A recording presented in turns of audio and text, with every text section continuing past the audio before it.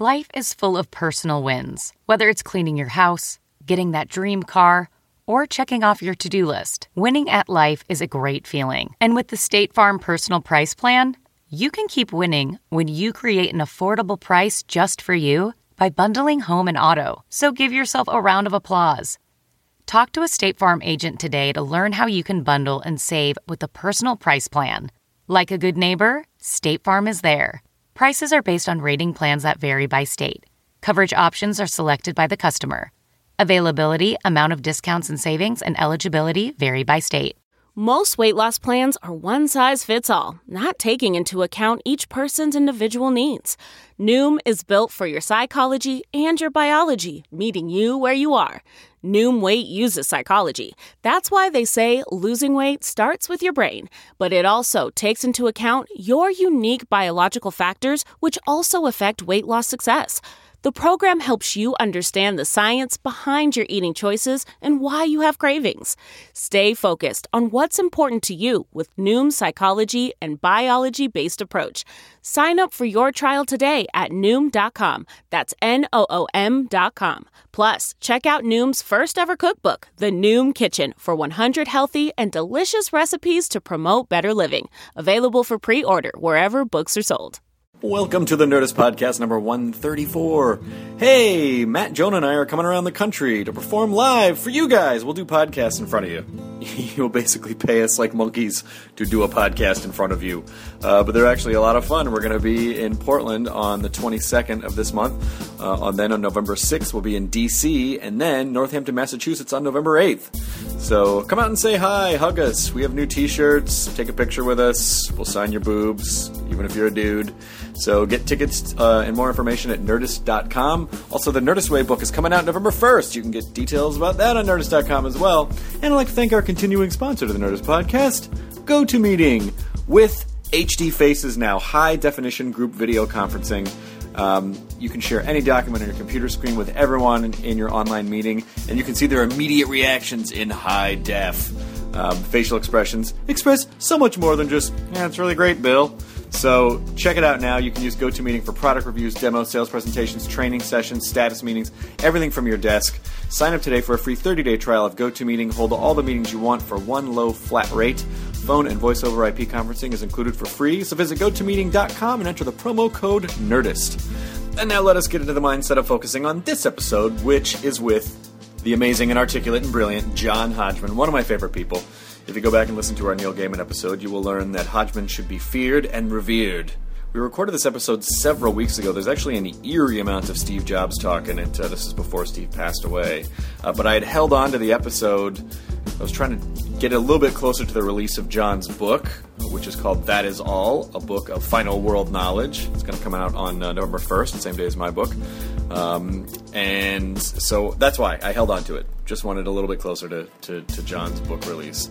But here it is. Unfortunately, Matt Myra was not able to join us for this episode because he was sick. Somebody had the flu or something.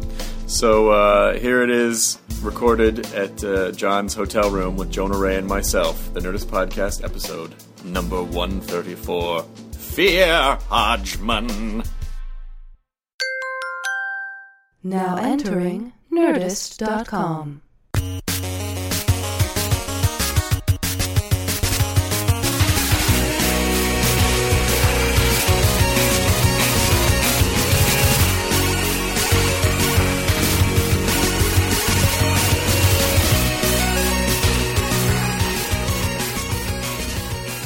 Oh, wait. I wasn't recording that at all. Oh, okay. Well, let's start again. All right. So then, okay, all right. Waking so Live. You did the part about Panic Suites. Waking Live, move over So here. where do the pictures go in there? John, I'm going to take 25 to 27,000 pictures of you and then drop them in and we're going to animate. Right, because I'm on television. Jonah, you're slurping. Jonah, you're slurping. You're slurping coffee. I'm sorry. Edit point. And we're starting. We are here in the mega suite of John Hodgman. Well, wait a minute. What? It's a normal-sized suite. Well, but if I lived in a third world country, this, I could raise a family in here. No, that's true. Yeah, that's true. And I do have bunkers for mules and chickens. What were we talking about before we started recording? We were talking about. This is all right. I said. Do it again. What did you say? I got nothing on that. Okay, I said this place is awesome. You said this is my panic suite. Right, we'll take it from there. I can do that. Okay. What is this room? Wait, is that was not a good? bad. Wait, Look, what? No. I don't understand. Wow, this is a really nice suite here. It's my panic suite. So, John, you're saying that when you get nervous, you fly from your home in New York to L.A. I maintain safe houses Okay. in every U.S. state. But shouldn't it be like near your home in the vicinity of where you live? Well, no, but when the coming global superpocalypse comes, I don't know whether I'm going to be in California or Massachusetts or New York. What about Oregon? No, those are the states. Oh, okay, those Right. are the three. Oh, wait, I'm not recording. Oh, wait, I wasn't supposed to say that part. Wouldn't it be easier just to pull a Voldemort and divide your soul up into a series of Horcruxes that you place in objects around the world with spells guarding them? First of all, every time you do that, you destroy your soul a little bit. A little bit. And, you lose your nose. Yep. And I'm on The Daily Show, so I can't be going on there with, slit nostrils. Why couldn't you be Slit Nostrils on The Daily Show? I feel like that would be a really fun hook to have for a while. Well, I could see that. Do you know what I mean? But I feel like so much anger has already been generated because I grew a mustache. Yep. I think to go with slit nostrils in the same year, I think it would just be... Are people really that mad that you grew a mustache? There are a couple of reactions. Yes. There are the people who go, and this is generated from Twitter. Mm-hmm. I from Twitter, my everyday interactions with normal humans on the street. Mm-hmm. You're referring to me when you said that? Sure, normal. Uh-huh. My colleagues at the Daily Show with Jon Stewart, Sure. and my family and friends, Mm-hmm. and the reactions typically are about this. It's about 70% of them say, "Get that thing off your face, pedophile." Right. Comma pedophile in the vocative case, like we are addressing you. Yes. Okay. It's not like they have Tourette's syndrome. They're Okay. just saying pedophile for no reason. Yeah. Okay. I just say it in pedophile. places. Yeah, I just say it sometimes in places. Yeah. And then a certain portion, so that's about, I'd say 70%. And then I would say about 20% are, "What's up with that mustache, yo?" Verbatim. They say that verbatim. Those people are all Jesse Pinkman on Breaking Bad. What's up with that mustache, bitch? Not Aaron Paul, the character of The Jesse character Pinkman. the character of Jesse Pinkman Yeah. calls me up all the time. Yeah. Hey, bitch. And then that's what's uncanny. And then there are 10% who say, "I really like that mustache," including my wife. And those are the liars. I'll tell you why I like the mustache, because it is a robust mustache. Yeah. Like it's not Robusto. a robustache. Yeah. Yeah. Some people, white guys, as we are very white guys. Sure. When they try to grow the mustache, it's very stringy, and Yeah. it's almost as but yours still is full enough. Like If you let it go, you. I have let it go. Yeah. And I notice you also go for the soul patch along with the mustache. Yeah. Do you feel that's as more of I a Van do- Dyke, though, But isn't it? No, Isn't it the Van Van- Dyke with the mustache and the little piece under your lip? I call it the Zappa. No, because Van Dyke, you got to have some on the chin. You got to have some chin it's- action. what was known in the late '90s and even on to today as a goatee. In the 1790s, or do you mean the? Oh no, I'm sorry. I'm talking about the 20th century. Oh, okay, I'm sorry. I'm an expert in the 20th century. Okay. I know you love the 18th century. I think it's so great. Yeah, I mean, it's- Victorian children being punished. I mean, the mortality rate was laughably high. I mean, it Things was were just a great fun for time. wealthy white people then. Yeah, they really were great. Okay. But I believe, and I'm going to stand by this belief, Okay. that what everyone has called a goatee since one emerged on Matthew Perry's Face and Friends is a Van Dyke. And a goatee is simply chin hair, nothing else. Now, if I had a comedy record scratch to put on right now, I would. Because I'm wrong. No, because I think you've just rocked the facial hair world. I've just broken popular culture. A lot of people listening to this over my podcast name. just went, "What the fuck?" Exactly. Like in their buses or Easy, in their everybody. gyms. I've caused accidents. We should Yes. call Whisker Wars and let them know what's Whisker going on. Wars. I could be wrong, and I know that everyone will let me know that I am wrong. But I think that that's what it is. But John, as an expert on everything, how do you feel that when people try to tell you something and you know you're right, do you respond to these claims, or do you just kind of have to know, like, well, I know I'm right, and that person is clearly having I guess I am. I am, like, for example, now when I'm really planting a flag on this definition of goatee, Yep, which I realize is controversial. it is. I have to be. I am a little nervous about it. I confess to you. Okay. And I'm not like a normal like Jonah who would just say whatever No. he wants. No. And it's everyone Farts! expects. Yeah, everyone see, expects you something don't even wrong. know what's going to come out of this Yeah, guy. you weren't supposed to say farts then, by the way. No. Pedophile! I think you, by the way, that would be a fun way to find pedophiles, is you just go into public and just say it out loud, like, pedophile! Who looks- and who then looks- someone who, like, him, get him! Yeah. Yeah. Get that guy in the trench coat running away. With two little tiny sets of legs coming out from under the coat. Jonah, go get my info box. Go get my mother box from the desk there. Yes, thank you. All right. Oh, someone's calling me. Sorry. Podcasting is more important than human connection. I want to apologize for Matthew Myra, who is also usually on the podcast, who is such a huge fan of yours and wanted to come to this podcast. So Right. what I'm about to say sounds like bullshit. He actually did get food poisoning. Oh, really? He had gotten off work, and he my was, plan worked. Yes, you've hobbled him. I poisoned intestinally. I poisoned his figs while they were still on the tree, since I knew he liked to pick them and prepare I them tell himself. him not to pick the figs off the tree. I say go to the farmer's market. Yeah, exactly. You We know. live in a place where we can do that. We don't Yeah. have to pick fruit from the trees. Don't pick fruit off the tree where you see John Hodgman nearby with a device, one of those tanks where he's spraying.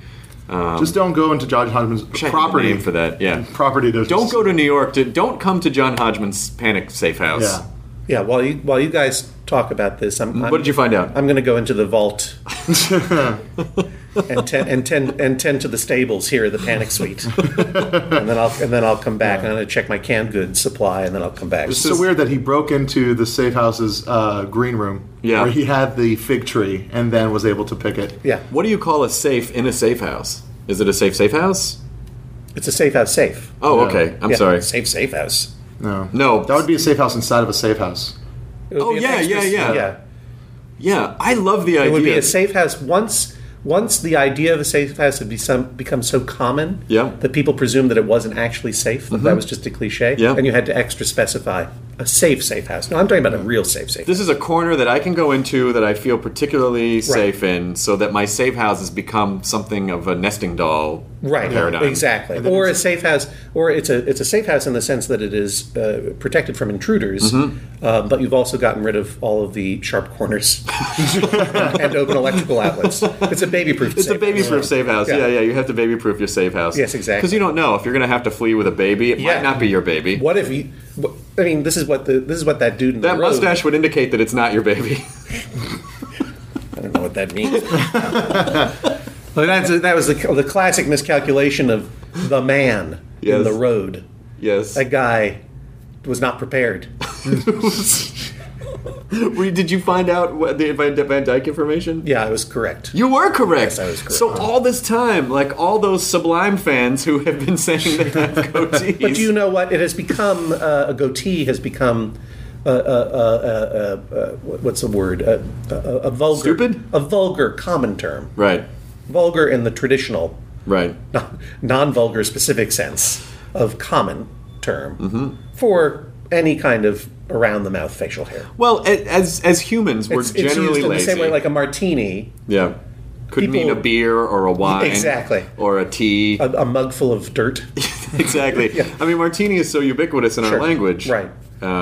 Trace back again to the 1700s, arguably the best century. Where they Sure. didn't have actual glasses or cups; they just had sticks with plates. Yep, And then sticks that's with how they plates, would and put then you'd liquid on have to them. Right. lick. Yeah. You'd have to lick the. You had to balance the plate, spin it, put your drink on it, Yep. and then get it off in centrifugal motion. Yeah, because the liquid tangents off, and you just Right. you have to guess, and the really wealthy people. the Chinese were, invented that, of yeah, course. Yes. they were really great.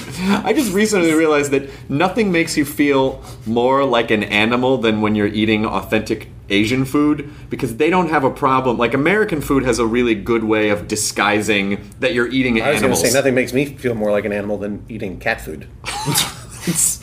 You mean food made out of cats? Traditional cat food. cat Yeah, food. traditional cat food. But Asian food will just leave faces and lips on things, and like shrimp Yeah. heads and duck faces, and Yeah. and you eat the eyes, and Yeah, do you know why? no.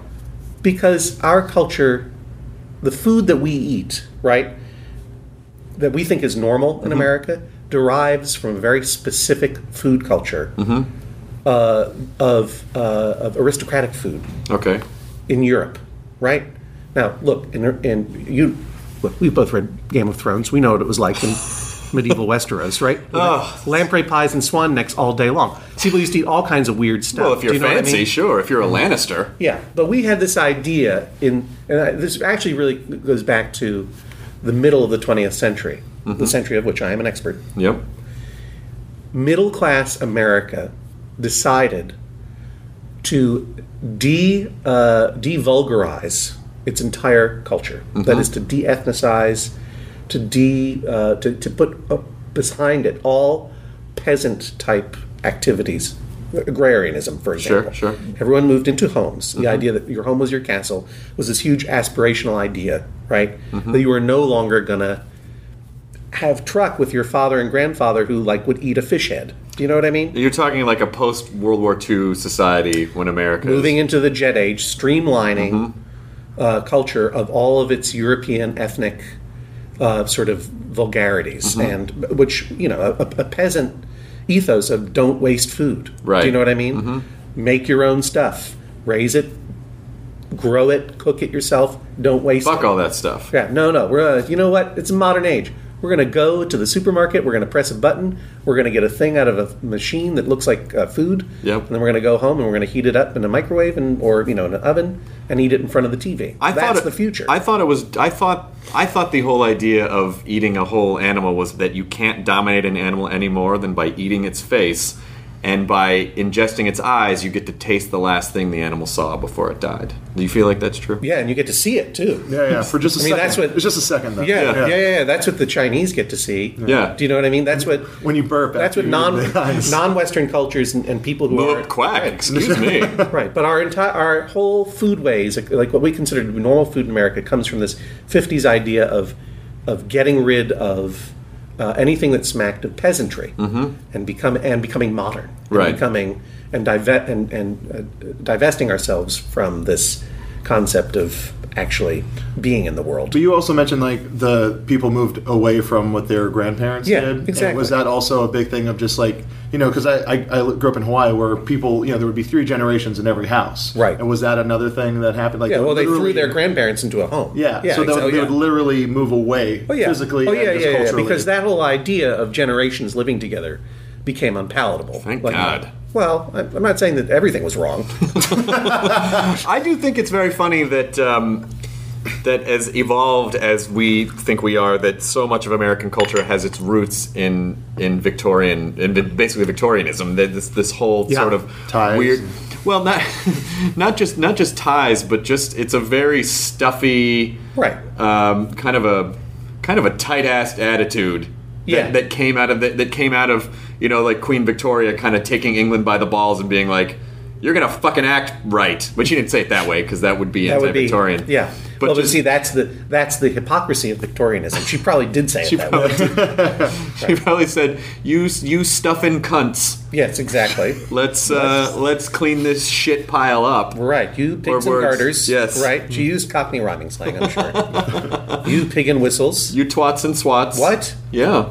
You chav. Well, don't bring your boffinry in here. There's another word I learned recently. Well, people in the United States didn't have Christmas trees, right? Until they saw, what's his name, Prince Albert, the Queen's consort, the German she married, the Druid who first brought a Christmas tree into. There's one in every house. Lancaster House. Yeah, and there was a big picture of it in magazines. And everyone in America said, this is the beginning with the fascination with the royals. The perverse idea that we should find these people attractive.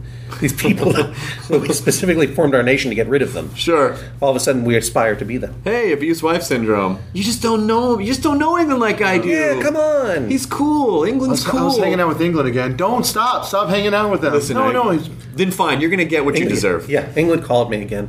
Why? Hang on. Stop taking. Hang on, I'm getting you need a text. to block the number. I can't believe this. What does England want now? You're not going to get we're back still together. friends. We're still You're not going to get back together. We just enjoy texting one another and occasionally... Do you mean sexting? What's that? Do you mean sexting? Texting to arrange sexting.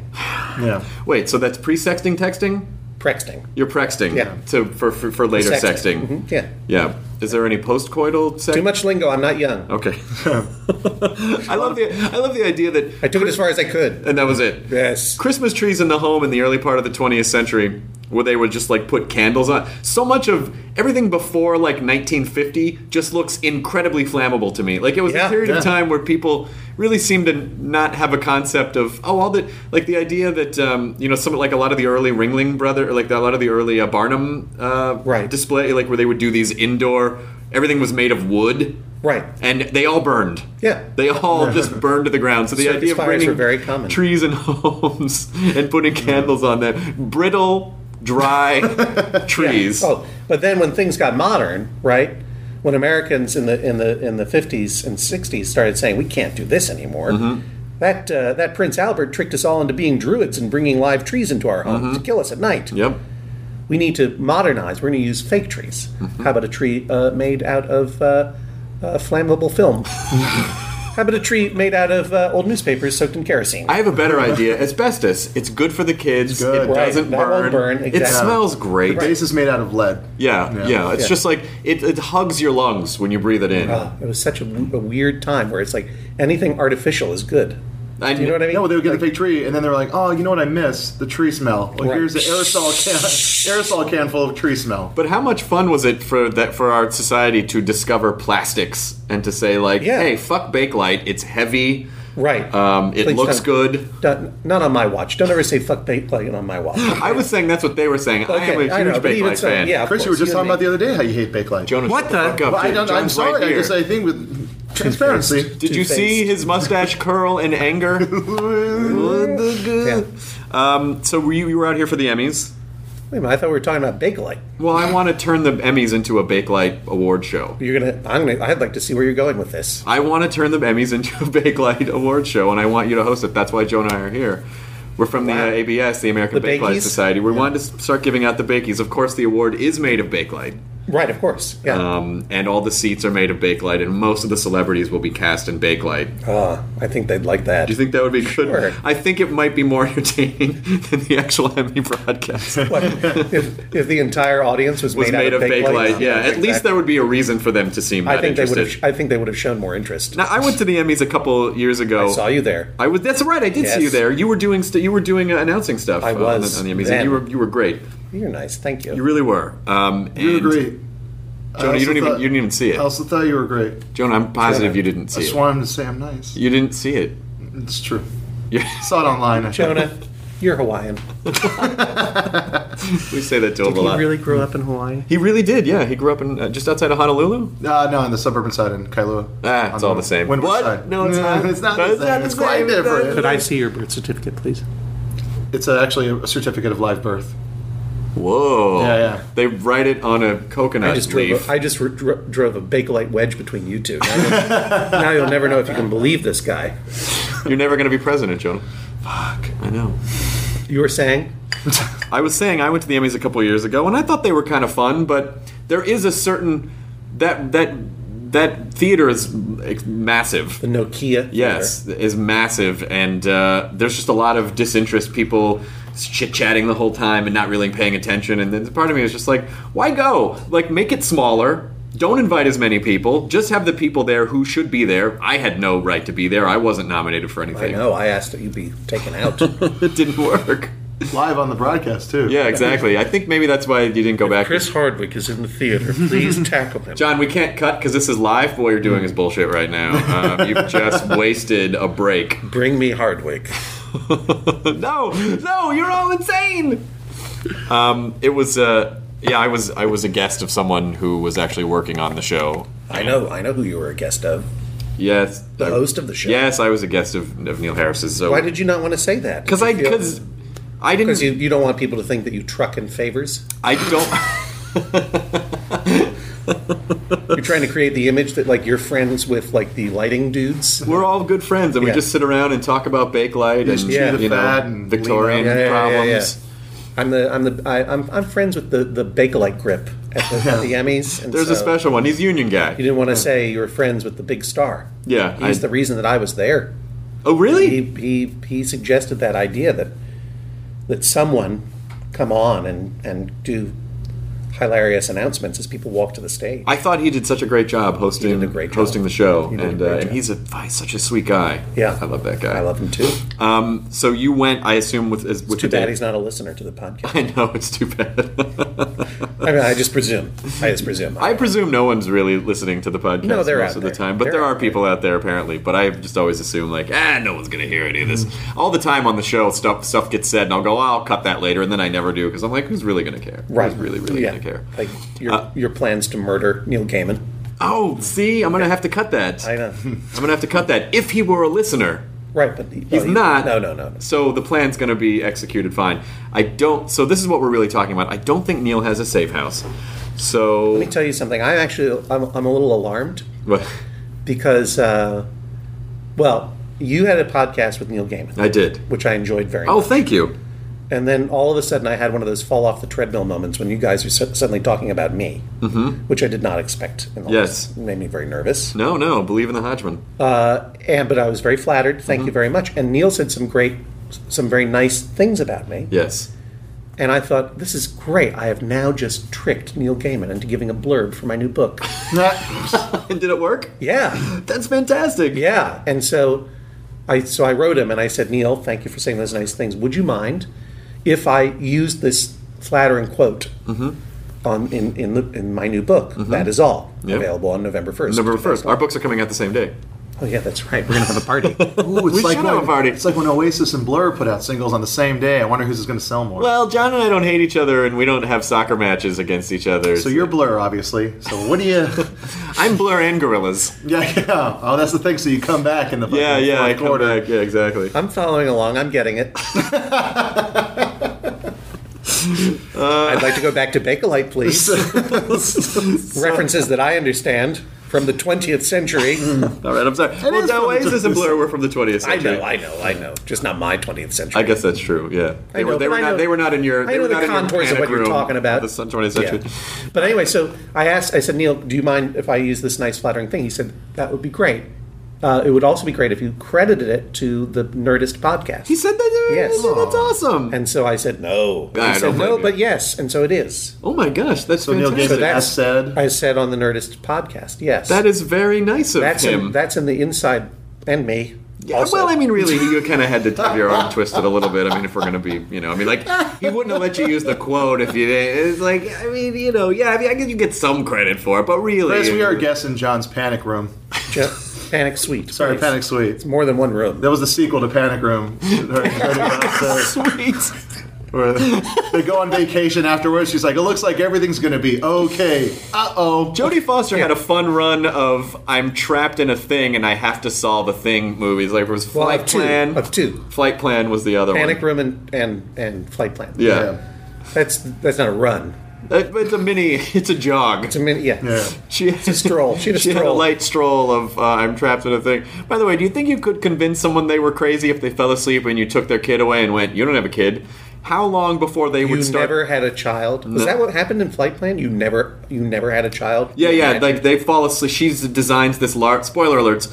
She designs this large plane, and she is on the plane on its inaugural flight. Someone plans some sort of a heisty thing, and she falls asleep, and she wakes up, and her child is gone, and everyone on the plane is like, "You didn't come in here with a child," and then so. But they didn't tell her you never had a child. Yes. They Yes. tell her that? They try to convince her that she's crazy Her child- and that oh, really? that her child either was dead or didn't come along. Or Does she say the lines, give me back my son and get off my plane? no, because it was a daughter, and that would be weird. And they'd be like, I was just hoping she was See, gonna you're take- crazy. You thought you had a daughter. Now you say you have a son. No, I all told you you were right. crazy, Jodie Foster. Anyway, margaritas when we land, right, guys? And then the movie just credits roll. But fast TV style credits. Yeah, but in like 38 specials, Take Me Back to Paradise. Does it plays. turn out that her daughter was a ghost? Her daughter was not a ghost. Does it turn No, out she her was not a daughter was a ghost. snake? No, her daughter was not a snake on a plane, nor was a daughter a ghost, nor was Jodie Foster the ghost, and didn't Right. realize she was the ghost. Right. What about, was the baby, her daughter, a goblin on the wing of the plane? Who was tearing out Tearing the... out, no one would believe. They're like, there's nothing on the wing. What Was are you talking Jodie Yeah. Foster either William Shatner or John Lithgow? Jodie Foster was John Lithgow, who William Shatner raped on the flight's pinball machine. When does Dan Aykroyd show up and say, do you want to see something scary? He said that to the pilot. Okay. Because he shut the plane's headlights off. Wait, Dan Aykroyd? Yes, Was Dan he Aykroyd. a great big fat person? He was.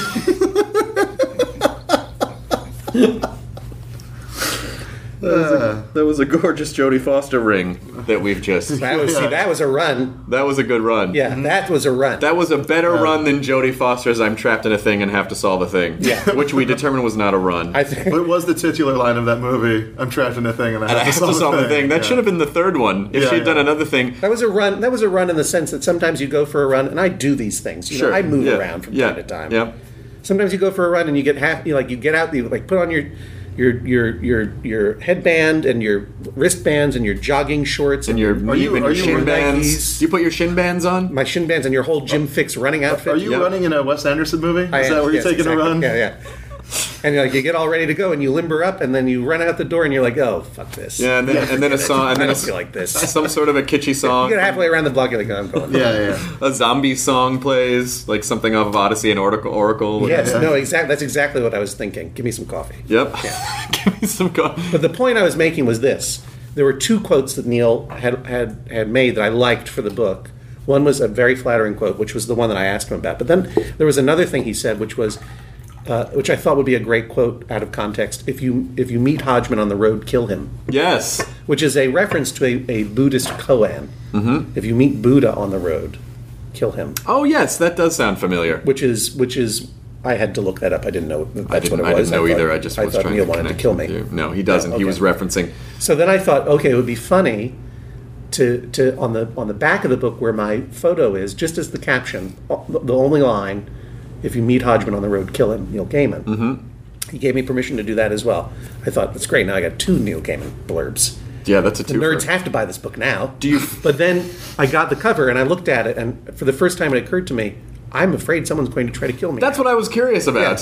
Yeah. That when your book says, if you meet Neil Gaiman, Neil Gaiman has if you meet Hodgman, essentially ordered your death. Yeah. It may be that I have overestimated Americans' familiarity with Buddhist koans. And irony. And Neil Gaiman. Yeah. Yeah, exactly. So that's I don't know who this Neil Gaiman is, but it's someone of authority, obviously, and he wants me to kill this guy. It says here's it- a picture of him. and So he I know It what does he look looks like a guy when they show the picture. It's like, apparently this man ordered the death, and it just you see Neil Gaiman, you're like, yeah, it makes sense. Makes sense. Yeah. So thank you, Neil, and also everyone, please don't murder me. Tell me about. I want to hear about your book. Well, Chris, let me put down my coffee. That was a very Tuesdays with Maury. Yeah. Kind of a slurp. The coffee cup goes down. Yes. I remember things from the 20th century.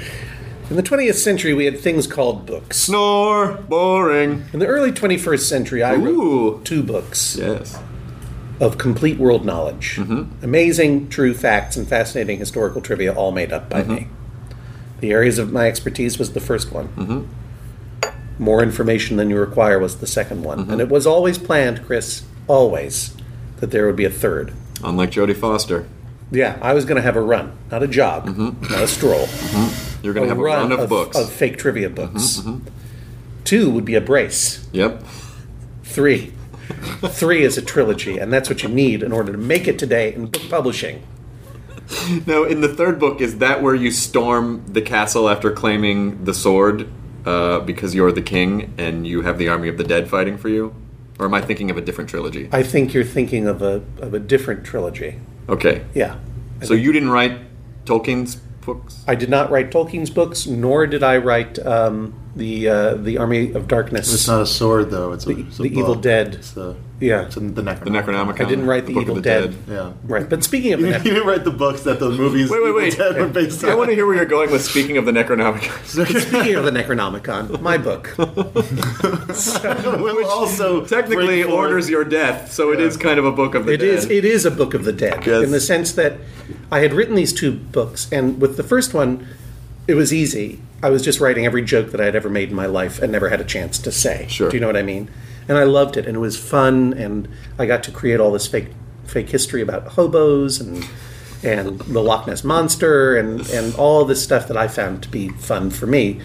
And that was simple. It truly was just like the areas of my expertise, like everything. This is what I know. Mm-hmm. These are the crazy, that's the worst thing that any writer can say, these are just the crazy things that are in my brain. How do you come up with this stuff? It's just the John? wacky stuff that's in my... No, How does he come up with? These are like every poor, half-formed, dumb idea that I've ever had goes down on paper in a list form, and then it gets published. But it was wonderful. The second book, I was really nervous about how to do more because I felt like I had already written everything I knew. Mm-hmm. Do you know what I mean? You know, the secret to writing is write what you know, but the double secret is know different stuff. Yeah, but then once you write everything you know, then you got to go into your brain's panic suite Yeah, exactly. and draw from that knowledge that Yeah. you're hiding from the rest of your brain. Right. Write what you know, but don't be boring. Right. No interesting things. The second book is like that book report in grade school where you didn't know what to write about, so you wrote about the writing of the book report. Yeah, exactly. And then the second book, I was in my panic suite, but then I realized, like, it was almost as though I hadn't realized that my whole life had transformed because I had gone on the Daily Show to promote my first book, and that had changed my life completely. And suddenly, I was no longer a writer of magazine articles and food columns for magazines, but I was on TV, and then I went on those Apple ads. Those Apple ads. Why am I so dismissive of them? Then I went on to my life's work. I'm not familiar. The greatest job I ever had in my life that I miss every day. Did you do some work with a fruit-themed company? I did, yes, cool. exactly. Yeah. And I hope to do more. That is Fruit of the Loom. I'm going to do some Fruit of the Loom ads in Japan. It's like, hey, I'm boxers. This is briefs. Yeah. And then some other weird guys like, I'm boxer briefs. Right. I'm going for. I'm doing some work in Japan for a company that has bought the Fruit of the Loom brand. They're licensing the Fruit of the Loom brand to create adult diapers. It's going to be great. And that you could just keep on being in commercials in because it only becomes more relevant. Yeah, I play all the fruits. That's going to be fallen fruits of the loom because you can't control when the fruit falls out of the tree. Low-hanging fruits. Low-hanging fruits. Oh, yeah. It sounds much better in the original Japanese. Right. But it's all the fruit bundle. The logo is just prunes and raisins. And Yeah. Shriveled dates. Dried apricots. The worst. Pineapple rings. Apple chips. 3-day-old. Yeah. Pineapple rings. So Fruit leather. You did that. See, my new shoes are made of fruit leather. Right? Really, I'm in S&M. I only fruit leather. Yeah. Yeah. I love that. The Apple ads. It's interesting the whole concept that. Because there was a period of time when commercials could change people's lives, and then as we migrated. I think Justin Long and I changed a lot of lives. Well, that's what I'm going to say though, Touched because a lot of people. as we sort of drifted into a DVR culture, right. Commercials became less and less. You had to watch them. Exactly, and so. But those ads... They became less and less you had to watch them. Less and less you had to watch. More and more, hey, maybe not. Maybe I just wanted to skip to this other part of this show. Is there a grammatical explanation for the using of phrases as adjectives? Do you know what I mean? Like, instead of like, they became less and less relevant. Right. More and more skippable. I know that... Less and less you have to watch them. More and more, hey, maybe not. I remember the literary tools of metonymy and synecdoche. Up high. Where the two hands met. Yes. Synecdoche. But I think metonymy isn't something metonymous if you use, like when you say, hand me that Kleenex, but it means any tissue, like one name represents an entire... Well, synecdoche, is in upstate New York. Come on. What? Why are you vomiting? Because he's worried that we're going to make a reference to the movie? Well, it's just... I didn't see... What's wrong, John? I just feel bad that people don't know that that's a literary term. Synecdoche? Yeah. Oh, that's just a city or a movie? They think that it's either an actual city now. Yeah. When it's a play on Schenectady. Uh-huh. A city that a lot of people don't know about. And a literary term a lot of people don't know about. So it's confusing. And now people don't realize that that's a good literary trope. Well, the little brains don't, as Albert Brooks called them. But I think some people do. And hey, listen, if it makes people look something up, then you have taught them something. I feel like I say some of these listeners don't really know what it is. Well, look, just because I obviously know the difference between synecdoche and metonymy, but to help the listeners, I'm going to get out my mother box and double check. By mother box, you mean your brain? Yes, exactly. What passes for my brain? How's your connection in here? All right, John's punch card is now coming out of his slot. It's really amazing that his brain is a computer, but it's like a really old computer. Part of something. Hodgman's vacuum tubes. It's a figure of speech in which part of something is used to refer to the whole thing. Mm-hmm. A thing is used to refer to part of it. Pardon me.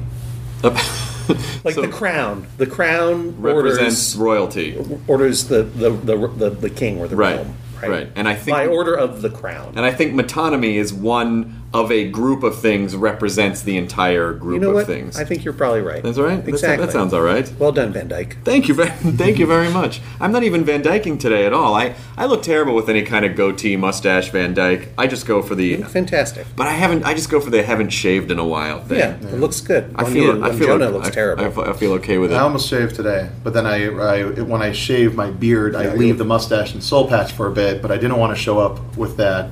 Why? That would have been hilarious. I know. I got shit from Mark Maron. Well, that's weird because he's usually so inviting and warm. Yeah. Oh, mustache and the thing, huh? Yeah, I get what you're doing. Wait a minute. Oh, so Mark Maron looked at you and saw a picture of himself somehow? Somehow he saw, yeah. Oh, I'm angrily lashing out, and I'm actually trying to connect with you, but it comes off like bitterness and anger. Yeah, I get what you're doing. Yeah, and then I took it off because we were doing a show a few days later. I was like, I don't want to have to deal with that before my set, and I took it off, and he's like, you took it off. You look good with it. Fuck you. So anyway, I did these ads, and they changed lives, as we both were saying. Yes. And they certainly changed my life. Yes. And it made it very complicated to write the second book because I was still writing from the point of view of the first book, the sort of like loser literary freelance writer, dilettante. Do you know what I mean? Right. And in the first book, I would write jokes like, "Here are 5 movies that I've made a cameo appearance in," because that was a ridiculous thing to contemplate when I was writing the first book. But in the second book, I couldn't make that joke at all because I had had a cameo appearance in at least one movie at the time. Do you know what I mean? Right. So the weirdness of my life was outstripping my ability to make up crazy facts about it. And I had to reposition where I was. And so I was able to... that was the breakthrough there where I was like, oh, now I'm writing not as a professional writer, but as a famous minor television personality. And that's going to inform the stuff that I talk about and look at and everything else, and that was great. Well, I did that, and then now the third book, I had to write the third book, and I didn't know what the position where I was writing from was, so I had to look at my own life. The ads were over. My life was over. By which I mean I was at that time about to turn 40 years old. Did that bother you? Of course. It did. Does it still bother you? Perhaps unlike you, I am mortal. No, I am mortal too, but I never realized that until last year when I started to see that number coming down the pipeline and then started to go, oh yeah, there's an end point. There is an end point to all this. When you're young, when you're in your 20s, you're just like, I'll figure that shit out later. Yeah. And then you start to feel like, oh no, there's no later. There's not a lot of later left. There is not a lot of later. Exactly. And it's chilling to think about. It really is. Something biologically weird happened. I mean, don't freak out if you're about to turn 40, because everyone who does get over the hump, then they go like, okay, it's not a big deal. Nope. It was weirder when they're lying. How old are you? I'm 39. Yeah. 39 is the hard one. 39 is... I mean, it is... I guess you're right. Now that I'm 40, I'm comfortable with my impending death in a way that I wasn't... I was more freaked out about it last year. 39, yeah, but that's where you feel like you're watching the last grains of sand in the hourglass. Do you know what I mean? When in fact, it's actually not true because...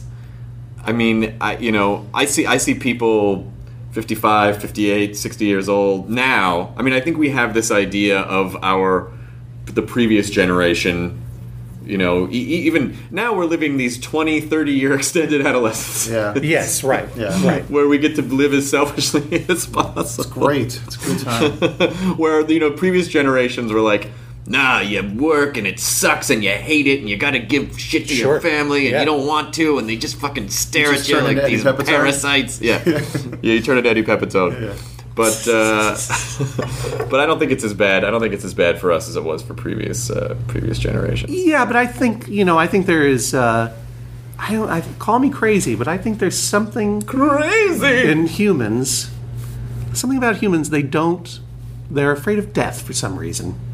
Well, because we have to have this kind of biological mechanism that makes us inherently want to survive And procreate. right. and form a society, and otherwise it just all falls apart. I mean, if we don't have that mechanism, then why do anything? Why follow rules? Why live? Why fucking get a job? Like, I don't know. It's just man. What? I like that, man. Yeah, you guys. No, Jonah's shaving his. I'm telling. I've really gotten to him. He's putting on a tie. Going to work. Fuck this comedy shit. Right. So anyway, so you. Oh, so yes. So but- 40. not- the ad. right. How long did the ads run? 4 years. Wow. It was like college. It was like, how you feel at the end of college. Like, Yeah. now what do I do? Yeah. That's how I felt. And did you? I assume. Did you have any sort of? Did you have any creative input in the ads, or were they very much like stand here, say this? As much as you can say, what was that? What was the process of the commercials like, and how did it evolve? Well, they were written. They were written and written very smartly. Mm-hmm. The director was Phil Morrison, who is a really great director and was instrumental in teaching me essentially from scratch how to act in those ads, and that was just to feel comfortable. And he worked really hard to make sure that we had a lot of takes, and that we got to fool around as much as possible. Because even though usually, very rarely would our ad libs come into play in the ads, being able to do that, we could just it created an air of spontaneity and intimacy Sure. that read, even when we eventually worked our way back to the Right. scripted language. So, yeah, but we had. I mean, it was fun. It was just so much fun. I remember when I was a young person, and the TV show Cheers was Like ending. 39. Yeah, exactly.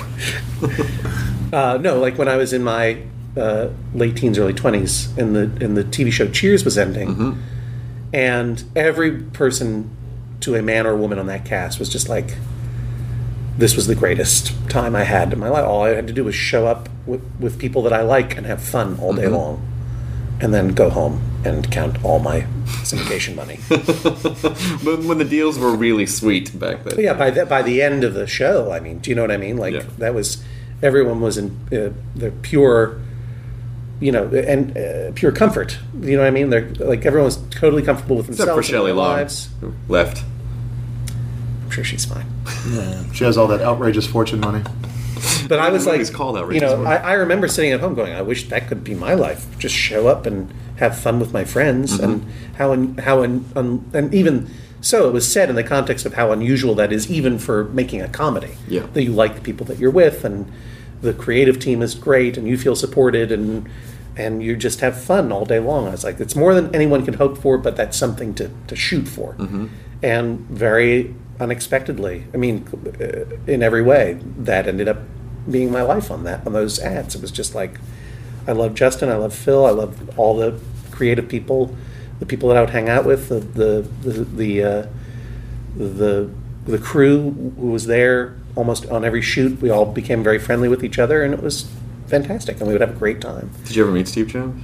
No. Never? No. I had one opportunity to do so, and I blew it because it was right when the iPhone was coming out. And there was a Small Wonder marathon, and you love the 20th century. The iPhone was coming out, and I was at the Daily Show, and Jon Stewart said, Steve Jobs is coming here on Monday. Now, I only go to the Daily Show to do my bits, so I'll go in for a day or two and work on my piece and do my piece, and then that's it. I'm not in the office otherwise. So I don't know what's going on all the time. So he said, Steve Jobs is coming in on Monday. I said, oh, wow, is he going to be a guest on the show? He said, no, he's coming by to show us the iPhone and visit. Wow. Jesus. And I'm like, cool. And he's like, you should, Jon Stewart said you should come by and say hello. And I'm like, oh, I don't know, because I wasn't scheduled to be in that day. I said, I don't know. Like, I'm not sure I want to poke my head into that meeting and go, "Hello, Perhaps you recognize this," indicating to face. it's me." Hey, Steve, I'm a PC. Yeah, and John was like, "No, you work here. You have every right to be here. Obviously, you should come in on Monday, and we'll I'll bring you in." So I'm like, "Oh, thanks, John. Let me think about that. I'm not sure. I'll let you know." What were you nervous about? This was early on in the run, right, of okay. the ads. So you didn't want to say the wrong thing. I didn't want to say the wrong thing. Nice to meet you, Steve. Your face smells. Oh my God! Why did I say that? That's Yeah. a weird thing. It had been about a year. I was very, my life truly had changed completely. Mm-hmm. Like, I really had an idea that I was going to be a writer a freelance magazine writer for my whole life, and if I were lucky, I would get to write another book, Mm-hmm.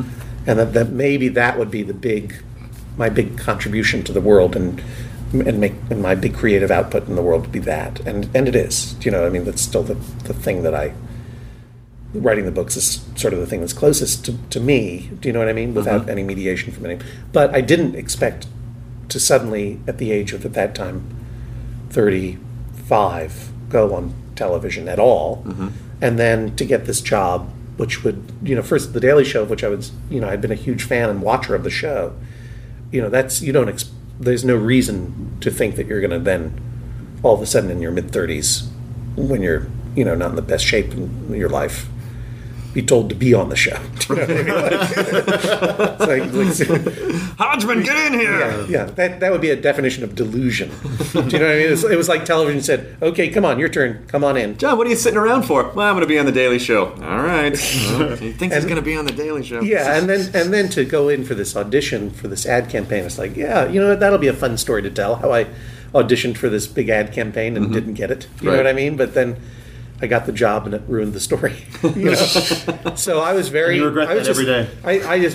I really felt like someone was going to come out of a closet at any moment and say, "It's a prank show. Your life is a prank show. Go back to where you belong." That's not uncommon, though. That emotion, I think, is very common. I think most people feel, especially if they kind of get outside their comfort zone a little bit about like getting stuff that they feel is maybe more than, for whatever reason, they think they deserve. Right. Which you totally make up in your head, by the way.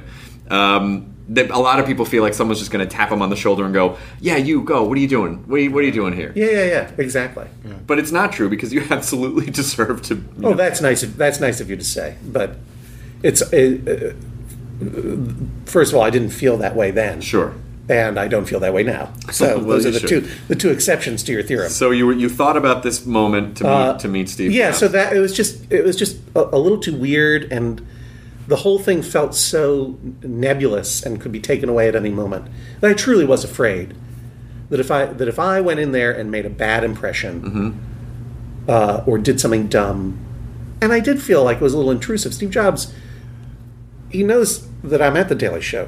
He knows how to reach me if he wants to talk to me. Sure. You know what I mean? Like, I don't want to be like, "Hey, Steve, how are you?" And that's there should have been, the writers of the Daily Show should have come up with the best way to present you to him, whether it be. Oh no, John came up with a very reasonable way that he would mention me in the office while he was meeting with Steve, take a read as to whether Steve was open to the idea of me coming in, and if he was, then they would page me and I would come in, and that was his idea. I would have voted for, you take a desk, you cut a hole in the desk, Right. You take out the tube of a CRT, one of those old computer monitors, Sure. a PC monitor. Oh, I get it. Yeah, Go and then on, you I'd say you put your head through the hole, and you place the monitor on your head. Sure. And then John goes, "Hey, I want to show you this computer I got." Yeah. And then he flicks a switch, and then your head's just there, and you're Bing like, bong. "Hey, Steve, Yeah. I don't work too good." Bleep bloop bloop blue. And then it's a breakaway desk, so Yeah. you can stand up Right. and cast off. But all it doesn't of the, exactly break away very well, so I spent 45 minutes trying to get out of it. And he waits for it because Yeah, he's right, patient. And then And you walk up to him out of breath. yeah. "Hi, John." Well, You go, "You're welcome for making your product more popular," and then you fucking leave. yeah. Yeah. Well, we that's trip over the stuff that you just broke off. It's a good You idea. might cut him a little bit with the computer glass, but whatever. You just get out of there. Hang on, I have to make a disgusting cough now. Okay. Ooh, that was Excuse me. good cover up. You can edit that out. I understand why you would not have. I fully understand why that. I just would have didn't been a know what little was the right nerve-wracking. call. And so over the weekend, he was coming on Monday. We'd had this conversation on the previous Thursday. So over the weekend, I was like, I really went back and forth about it. And finally, I decided, you know what? No, Steve Jobs is there for a reason. I don't need to punk him. Mm-hmm. Do you know what I mean? And if he were interested in, I'm going to have faith that these things are going to go further forward. Sure. And that if he wants to meet me, he can. Mm-hmm. And so I decided not to go. And I was explaining my rationale at dinner on Monday night to some people that I was having dinner with. And as I was explaining it, everyone was like, yeah, that makes sense. And I was like, yeah, that makes sense to me. And then something went off my head. It's like, oh, yeah, but I never told John that was my decision. Oh. And even then I wasn't like, yeah, but you know look what? at your phone and you have 10 texts from John. Yeah. Where are you? Steve's waiting. He really wants to see you. Yeah, at that point I was like, and even then I was like, sort of like, yeah, but you know what? I'm not the first thing on Jon Stewart's mind. Like, Right. It probably didn't even come up. And so I just decided the next day, I better just check in. Yeah. So I called Jen Flans, who's now one of the executive producers on the show, and is sort of the wonderful sane person who guides me through the show. Like, and I said, "Hey, Jen, it's John. I just thought," and she was like, "Where were you yesterday?" Like, I really, so it came up, huh? She's like, "Yeah." I mean, she was laughing about it. It's like, "Yeah, we were paging you for some time." Oh no. Yeah. It was awful. And you upset Steve Jobs, you upset it's Jon like- Stewart, everything went away. Yeah. It was exactly the opposite of what I wanted. I to apologize for accomplish. bringing this up again, but I still feel like you could have played that off to Steve Jobs like, see, the PC is not very reliable. Ooh, method. Yeah, you're a method Yeah, but I actor. wasn't there, Yeah, exactly. You didn't Right. fucking show up. so how could I play that off to him? In put it in this an way. adorable email John or a carrier pigeon. Jon Stewart smoothed it over. He was cool. Made sure it was okay with me. Thanks to his intervention, the ads continued for 3 years longer. I exchanged some very nice emails with Steve, Oh, that's awesome. which was cool and nerve-wracking. Did you pour over every word? Like, oh, does this seem like this, or does this? And how many emoticons did you use? There was, he had sent me an email right after the thing came out saying, thank you, nice job. And I was like, that's weird. I was like, this is someone pranking me. This is someone on the internet because this can't be his email address. It's too normal. Right. And I'm going to write back to this, and then it's going to be all over some... Nice try, fuckface. that blog. Nice try, Yeah. fuckface. Yeah. It's my favorite shirt, too. NTFF. And but I verified through someone, a contact at Apple, that this was actually for real. So I wrote him back. So I had his email, and I wrote him a note that I've now written him several times, basically saying, thank you. The reality is that everything that I'm really proud of that I've made in my life, I have made using an Apple product. I realized going back to my teenage years. Do you know what I mean? It's like, so it really was, for me, an embarrassment of riches because they were fun to do. I thought they were creatively good. I loved my coworkers. I was happy to be associated with the brand, and they paid me money. Yeah, my best friend's dad had in 1985 or 6 had a Mac. Just that little standalone Mac. Yeah. And my stepfather had a machine running MS-DOS. Yeah. And just the difference between the two. I mean, I don't. Maybe people are turning into an Apple commercial, but the difference of being able to use graphics and a graphical interface. Sure. And it was just like, look, I was having Mac versus PC fights with my friends. When I first moved to New York in 1994, we would go to McGovern's, a bar on Spring Street. Mac governs. Yeah, exactly. Where Jonathan Colton was playing the open night Was he really? Open mic night. Yep. Is that when you first met John? No. I went to college with him. I didn't know that. Yeah. So we all moved to New York at the same time. Jonathan and I and a bunch of my friends from high school and college, a bunch of his friends from high school and college, and we all were, your little ravenous pack of wolves, Like the T-Birds from Greece. exactly.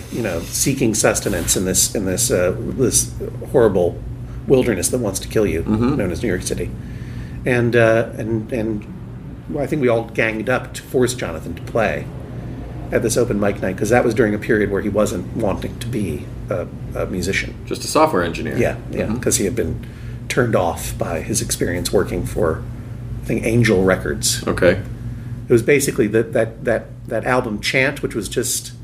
Do you remember that? It was just Gregorian chants by a bunch of monks in Spain. Oh, that was Angel Records? Yeah, it was Angel Records. That was the big thing he worked on. He's like, if this is music publishing, I want no part. Because he put out that album after that with the Right, of course, yeah. And he right. thought at that time he probably assumed every music has to be religious in nature, some type of religious or spiritual chant. No, but what we're going off track here. But have you had him on the podcast? Yes. Oh, okay, I apologize. I missed that one. No, that's okay. Yeah, If I listened to every podcast that Jonathan Golden was on, I mean, I wouldn't have time to do anything. Yeah, else. that would take up at least like 4 hours. He had an album come out today.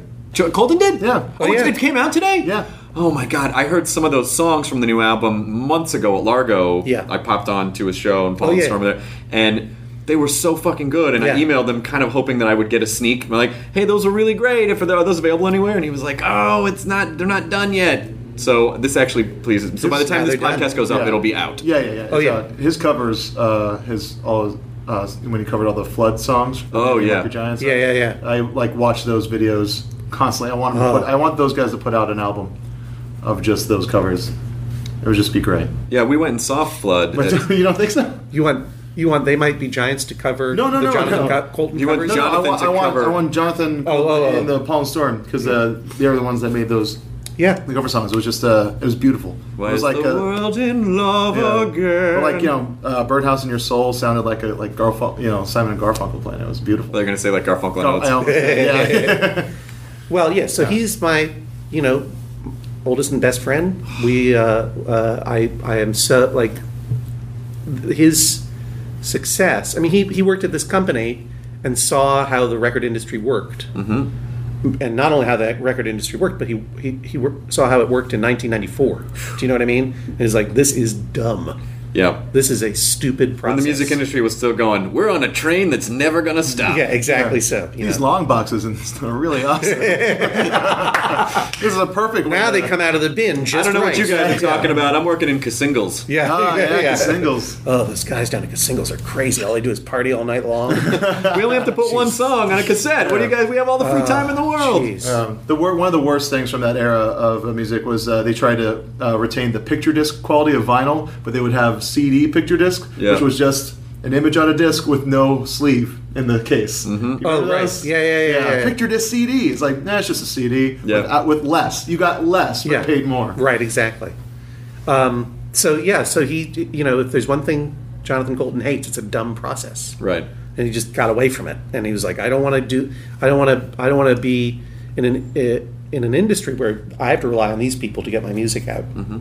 And the whole touring structure at that time just seemed to him pointless. I mean, he also, I'm going to say revolutionized the way people approach touring in a sense by making use of these tools early, like Eventful, and other sort of like audience demand tools. And Song a Week was a genius. Of course, yes, exactly. And like so when the tools caught up with what he wanted to do, to build an audience, to cultivate that audience, to connect with that audience, then he was ready to go out there. But until then, there was only McGovern's Tuesday nights, late into the night, with a lot of playing of Star Trek: The Next Generation pinball. Yes. And a lot of arguments over Mac versus PC. A decade before I knew that I was going to factor into that argument in a meaningful way in the culture, because I thought about it a lot. I mean, it really is an issue of the people that I would fight with who are on the PC side were like, these are better computers or more powerful computers, or you can get into them more, you can customize them more. And I'm like, yeah, okay, Radio Shack, I get it. You know what I mean? Like, I get that some people like to make model planes. Yeah. You know what I mean? Like, yeah. But I, from my point of view, I remember looking at a Macintosh computer and just every cell in my body saying, I get it. Mm-hmm. Okay, I get this. Mm-hmm. And it's not an issue of pure computing power. It's an issue of design. And if you appreciate good design, it's not just how a thing looks or how shiny it is. It's how you interact with that thing. Right. And if you are able to interact with that thing intuitively, I'm sorry, that's a big benefit. Right. And so anyway, so yes, so I would write Steve these MASH notes from time to time, and not care if he ever read them, or I just felt like I needed to express those things. And that's why I'm going to be the crazy old man at the bar who will always be talking about this ad campaign. Not just because I want those years back, but because I feel strongly about it. So I got the iPhone, and I was using it, and I had just gotten it set up, and of course it was the same feeling again. It's like, why hasn't this been in my life all the time? Everything here makes sense. This is what I've always wanted out of a device like this. And so I thought, I should, now that my email is set up on my iPhone, I should write Steve. It was 11 o'clock at night on the East Coast. I was lying in bed playing with it, and I was like, well, I got the iPhone, Steve. Thank you very much. I think it's great. I know you're probably getting a lot. It was like iPhone day. Right. I'm sure you're getting a lot of emails, so have a good day. And I'm like, well, I'm just glad I added mine to the pile. Yep. And I'm falling asleep. Ding, ding. I'm like, what? And I look up, and it's like, it's from him. And it's like, glad you like it. What ringtone do you use? Oh, shit. Oh, fuck. And I'm like, well, okay. Now I'm like, I have to sit up in bed, turn on the light. I'm like, wait a minute. Okay, there are two possibilities. One is that Steve I happen to catch him, and he's now writing me back immediately. Mm-hmm. Two, he's got to be getting thousands of emails today and other messages because it was the day that it was released. Mm-hmm. So it's possible that he has either an actual or robotic assistant. Where it's like, this is an auto response going out. Right. Everyone gets the same question. What ringtone do you use? And yet I already messed up once when I had a chance to see Steve Jobs. Sure. I can't stand him up again. Right. I can't just so I'm like, okay, I had to get out of bed, go over to my computer, and really think how I'm going to write it, because he asked me a direct question. Right. So I had to come up with some good ringtone material. Do you just answer away. it? Do you make a joke? Do you answer it and then ask a question? Yeah, right. Do you engage him, or is it just like, he just wanted to know one thing? And then, so I wrote, well, thank you for writing back so quickly and causing me this problem. Mm-hmm. Yep. I said, nice to hear from you. Thanks for the night diarrhea. I think the best I could come up with was, I'm currently using Crickets. Mm-hmm. And it's great, but it's a little confusing because I usually walk around with about 1,000 crickets on my person, actual crickets. So I don't always know whether it's a phone ringing or whether it's feeding time or whatever. Or it's getting dark. Usually walk around with a beard of crickets. Or if I'm at a bad comedy show. Yeah, exactly. And anyway, I just wanted to say thank you very much again, Steve. No need to respond. Yep. Sincerely yours, John Hodgman. I'm like, okay. Boom, send, get back in bed. Ding, ding. Like, oh, come on. I'm like mad. Just drop it already, Steve Jobs. It's too much. I'm not going to fall asleep now. I'm so worked up. And he just wrote back another note saying, glad you like it. I think he said that he likes ascending and descending, that ringtone. Uh-huh. And I just was like, thank you again, Steve Jobs. I love you. I agreed and right. So should I come over? Yeah.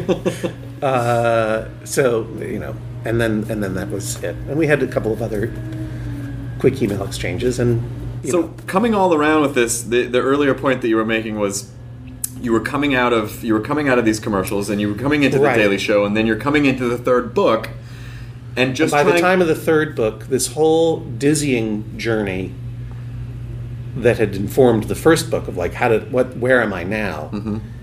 I don't want to say that it was over, but it had slowed.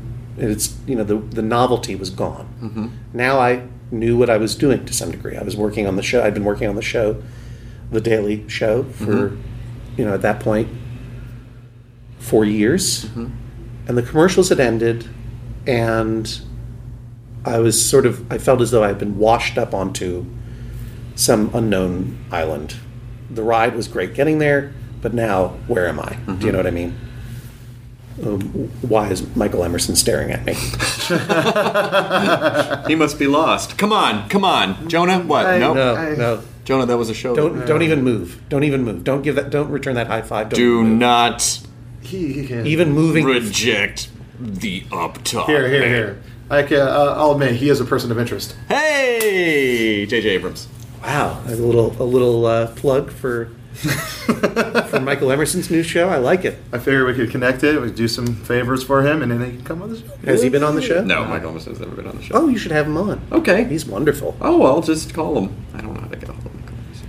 Oh, I've had cocktails with him. What? Yeah. I've been in the same bar as him once, and I wanted to go up to him, but I kept on seeing him. He's very sweet. Yeah, that's what I was. He's very approachable and very nice.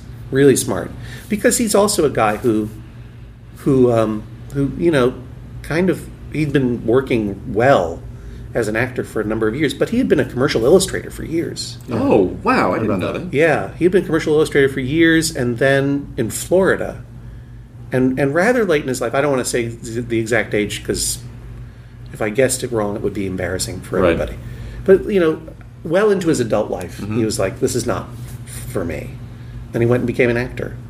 And then, so I remember seeing him on The Practice. Mm-hmm. He had a great run on The Practice, not a jog, not a stroll. Right. It was a run. Yeah. It was definitely a run. And then I was so excited when he showed up on Lost. And again, that was sort of like, for him, just another job. But it became, as I think he's just described it when he won the Emmy that year, like, accidentally became his life's work. Mm-hmm. Where he accidentally discovered his life's work, which was on that show, The Role of a Lifetime. Do you know what I mean? So he too, he's a guy who came to it. He's a guy who came to it later in his life and came to this prominence and excitement and success at a point where he could appreciate. There's a lot of appreciation when you haven't for so long, and then, this thank you. Right.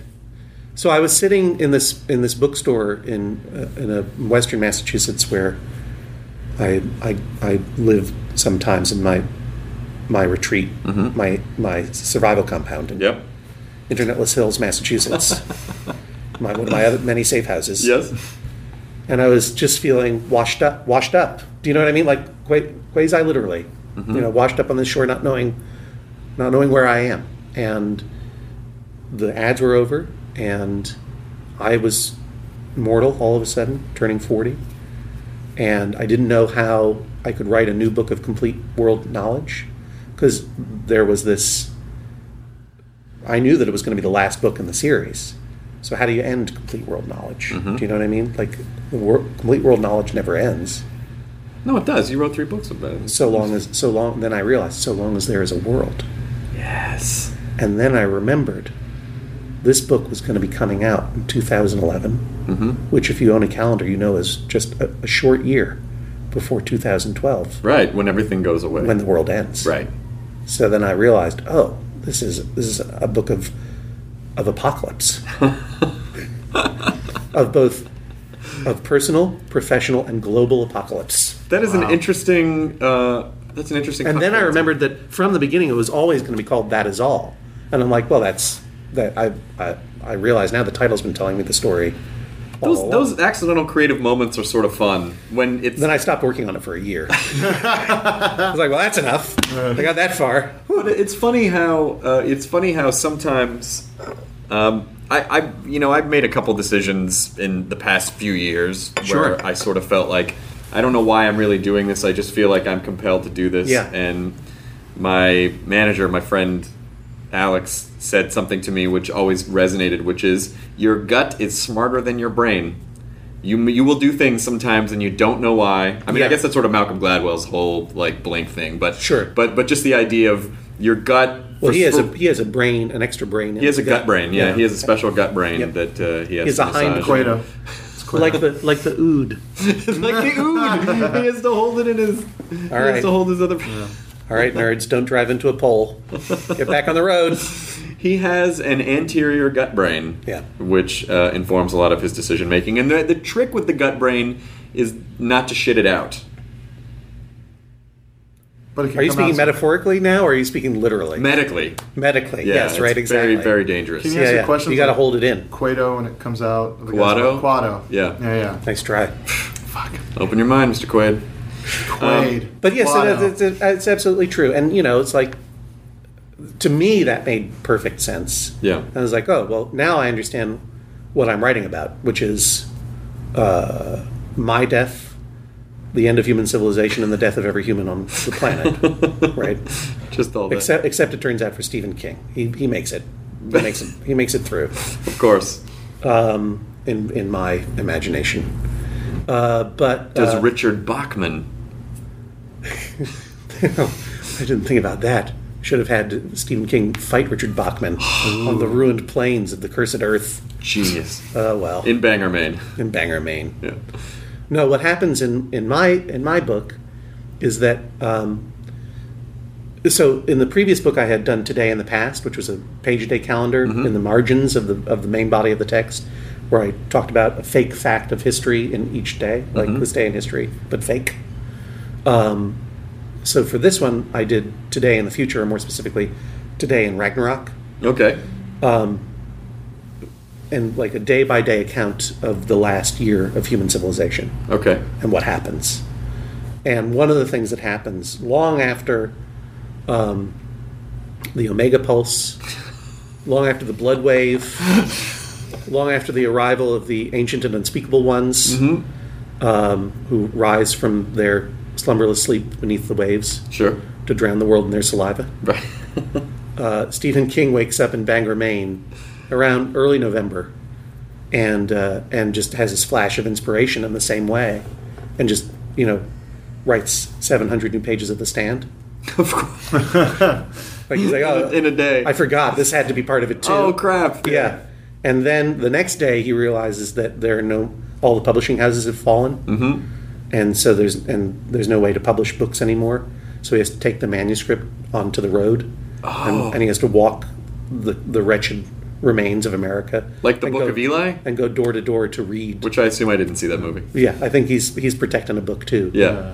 But he has to go door to door to read the new manuscript pages of The Stand to all remaining Americans. But do those people then go, Dreamcatcher was kind of weird? I think they're just freaked out that Stephen King has shown. Do you know what I mean? Because they're After that settles down, they go, wow, Hello. I can't believe you're here. yeah, they're Hi. like, we're having a problem with cannibal gangs right now. We don't need you. Well, I really have some interesting tales to tell you. Yeah, I don't think the first version of The Stand and then the extended version of The Stand that were not complete.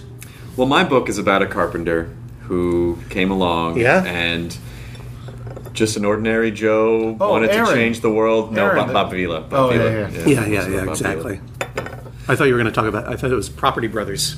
Was. You see that show? Have you seen Property Brothers on HGTV? Oh, more reality shows of people trying to do stuff. What do? They buy defaulted properties? No, here's the thing.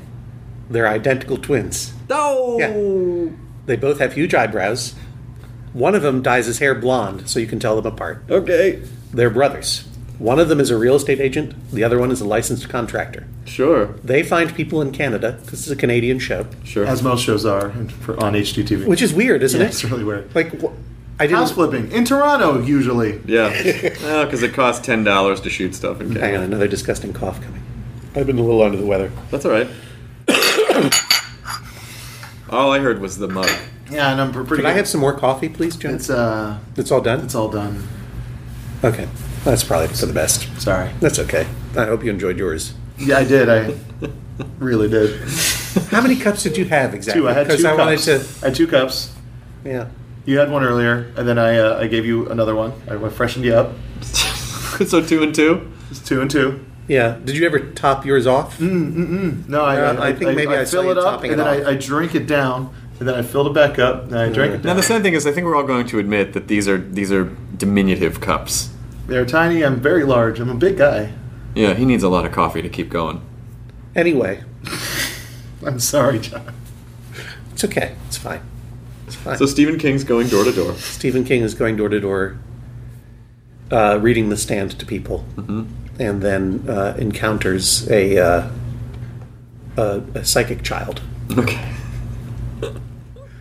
And he's like, I knew you guys were out there. I knew you guys were real.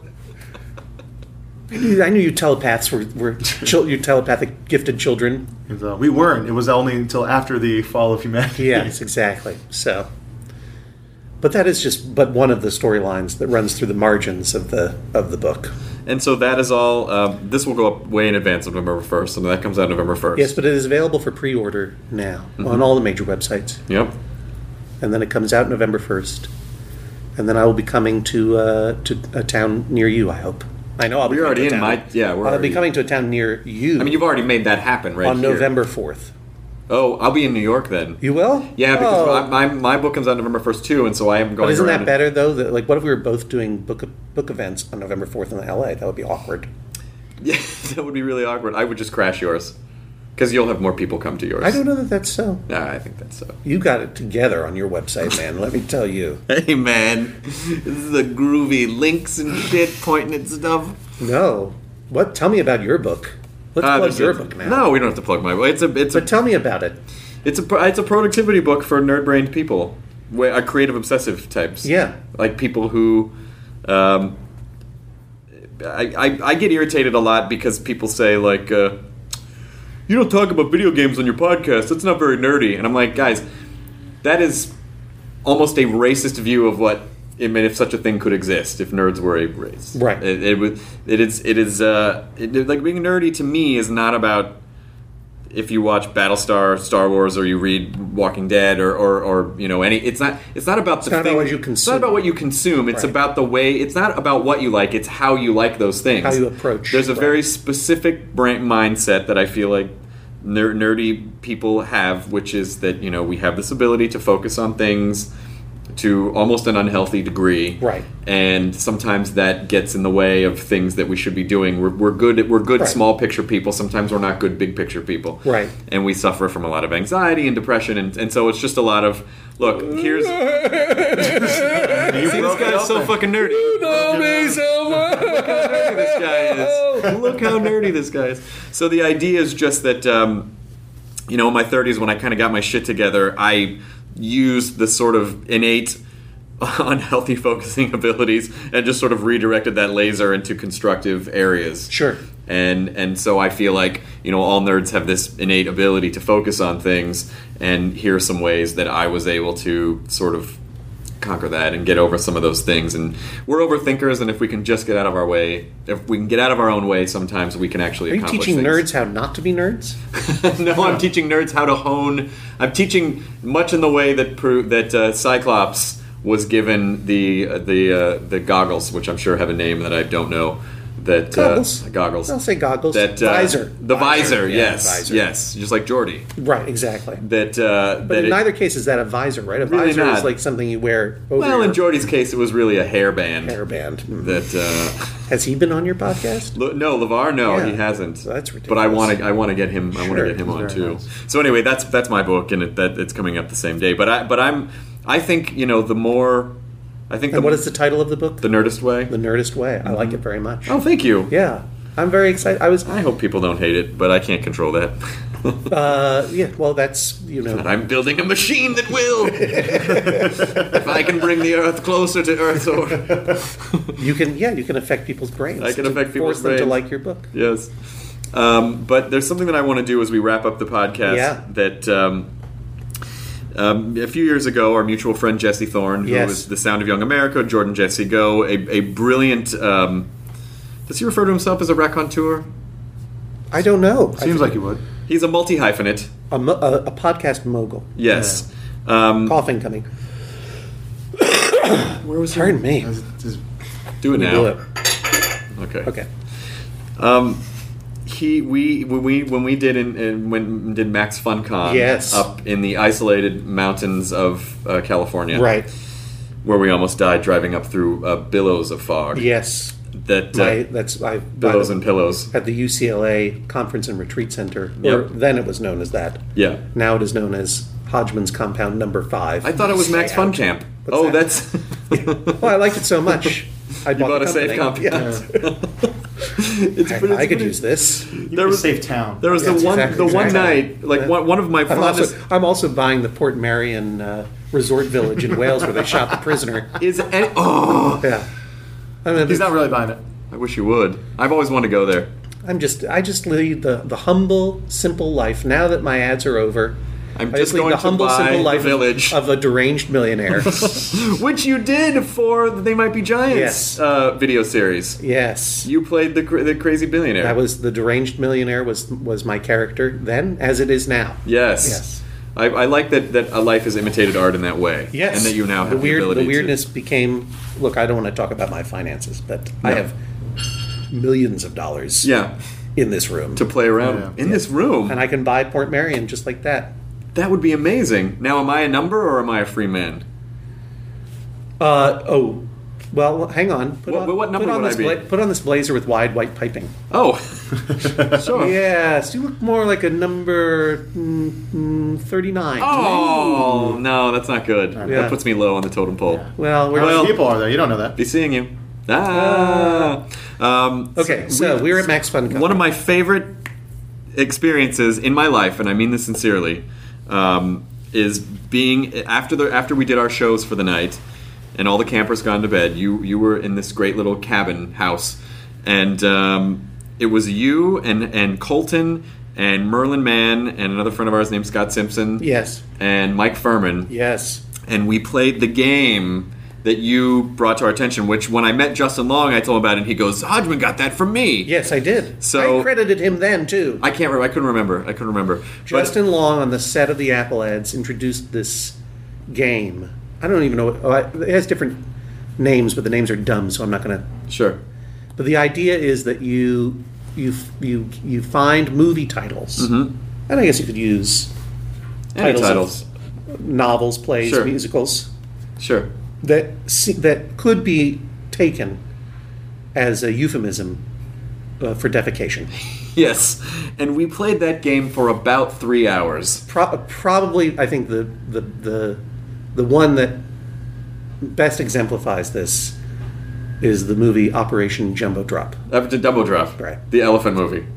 The elephant movie, or euphemism for defecation. We played that game, and I went to bed, and I couldn't shut it off. I could not shut it off. And I played this game with Colton when he came on the podcast. Oh, right, okay. But Grease was one of my favorites. Black Dynamite was another one. Oh, The Green Mile. The Green Mile. Black Snake Moan. Yep, Rock of Ages. Oh, What? I don't like it. That thing you do? Oh, Precious, based on the novel Push by Sapphire.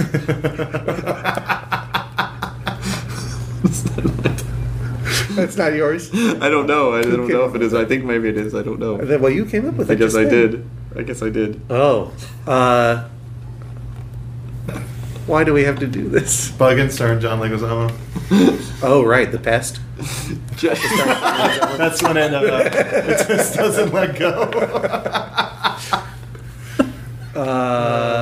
Let's see. I'm sure the Brown Bunny would have come up at some Brown point. Bunny, yeah. I'm trying to think of some. Brown Bunny's movies. really long and boring, and you don't really get much out of it when you're done. That's right. You guys are gross. Did also I like really the start? I explanations. started this. And Chloe Sevigny will blow you. Yeah, well, while yeah. you're- I'm trying to think. What are some? Well, let me just focus on the realm of musicals. Musical theater. Well, now I'm way out of my depth there. I don't really know. Avenue Q doesn't work. Book of Mormon doesn't work. No. Carousel, no. Young Frankenstein? Young Frankenstein. We're getting somewhere there. The Who's Tommy. Yes. I like throwing the Who in front of Yeah. Well, that's how it was on Broadway. It was Tommy. Just Tommy. Just naming it. Just giving it a name. So Albums are a pretty good one to do as well. You do Nevermind when you think you're going to go and you don't. I like the explanation of it. I like the explanation too. It's fun. I don't know any album titles. Number 1, The Beatles' greatest hit. There you go. Number 1. Well, that's either number 2 would be Yeah, better. number 2. Yeah. Okay, musical theater isn't working for me. What else is out there? But books? Books. Hey, that is all. Oh, thank you. Also the area of my expertise.